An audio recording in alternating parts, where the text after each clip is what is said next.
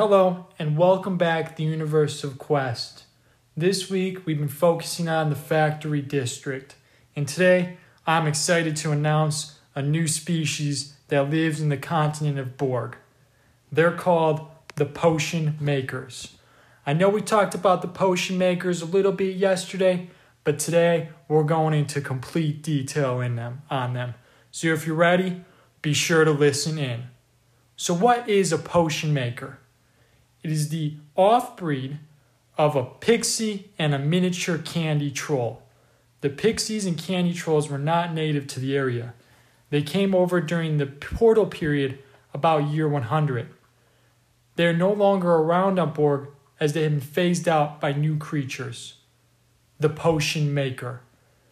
So what is a potion maker? Well, here's what the scientists know. They know a pixie was small, had wings, had magical dust, were male and female. They had the ability for magic. They were about the size of a hand, and there were many colors. So that is what a pixie was. And then a candy troll was also the size of a hand. It was a unique flavored breath and touch. So they had unique flavors that came out of their mouth, and they had touch. So if they touched something, they could flavor it. If they breathed on something or spit into something, they could flavor it. They were able to freeze into a candy-type substance. They could not fly. They were strong. They didn't really have any magical powers, such as spells, and they were only one color. They were clear white. They used this white to blend in with pretty much anywhere they lived. So these two creatures essentially created the potion maker.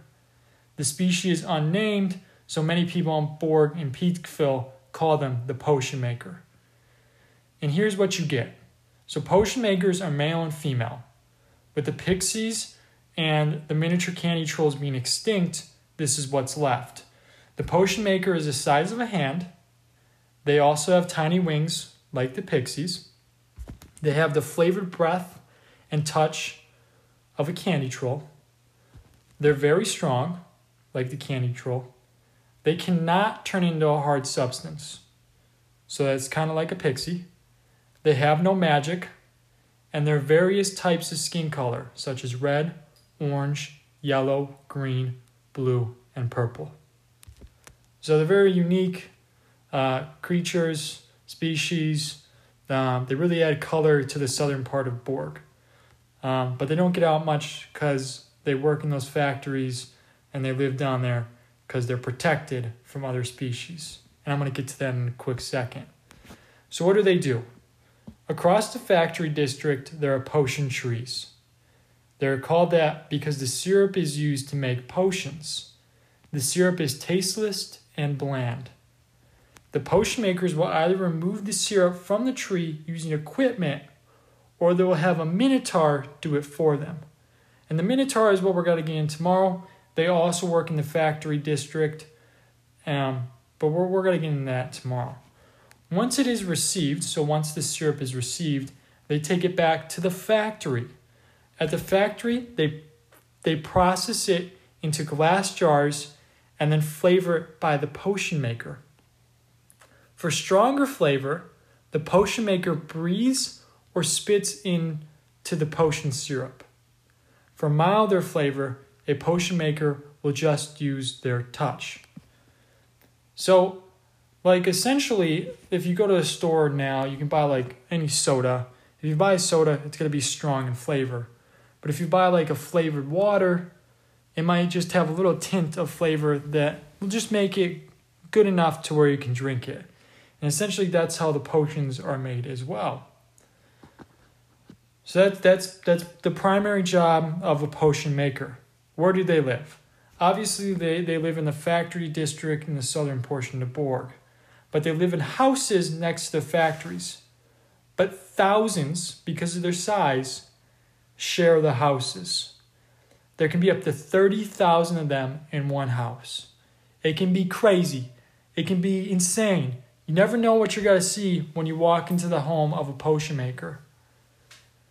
Factory owners generally own the houses and are passed down by generation, or they let the users of the factory sleep inside the home.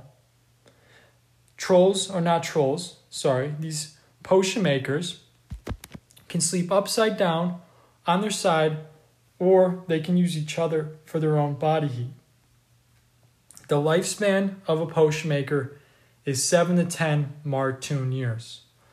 So their life expectancy is small, but long enough where they're able to continue generation by generation, pass down knowledge, and live a good life.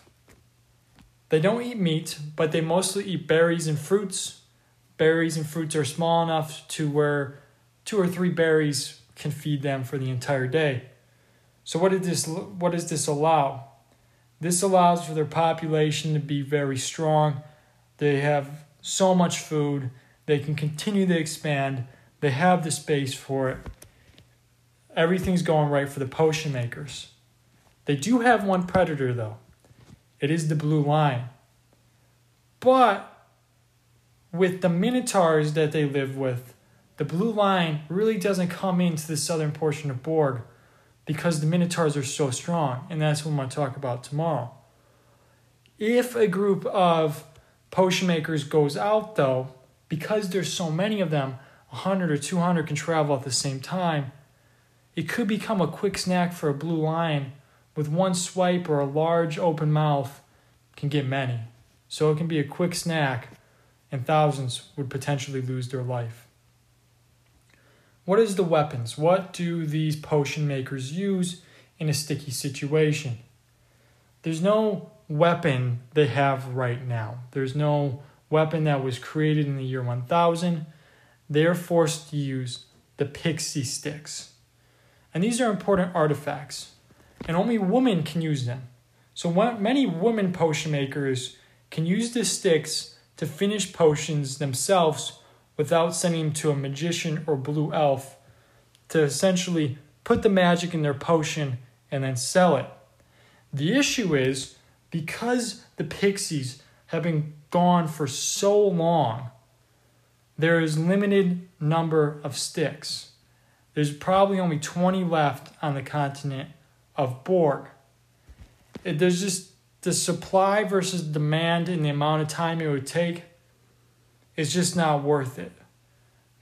So even if these potion makers with the pixie sticks had it, they probably wouldn't be able to execute just because there's not enough time.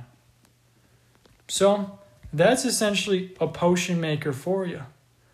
And this week we're going to be talking about the factory district, the minotaurs in our quest. I don't know if it's got a release on Friday or Saturday, but we'll definitely see when we get there. Be sure to check out our Instagram page at Universe of Quest. I more frequently use Twitter, though. That is Universe of Quest. Be sure to check that out. I know this episode was also kind of short, but it just gives me more time to work on our quest at the end of the week. Lastly, I'm pitching this every day this week. If you have a thought, idea where we can add something to our show, such as a species, definitely put it in our suggestion box at universeofquest.com. We'll use it. If you send it, we'll most likely use it, whether it's this season or next season, and then we may even reach out to you. So hopefully you like this episode. Be sure to subscribe wherever you're listening, whether it's Apple Podcasts, Spotify, Radio Public, so many more. Be sure to subscribe so you get notifications when our new episodes release. Anyway, have a wonderful Monday. If you're listening to this later, have a wonderful week.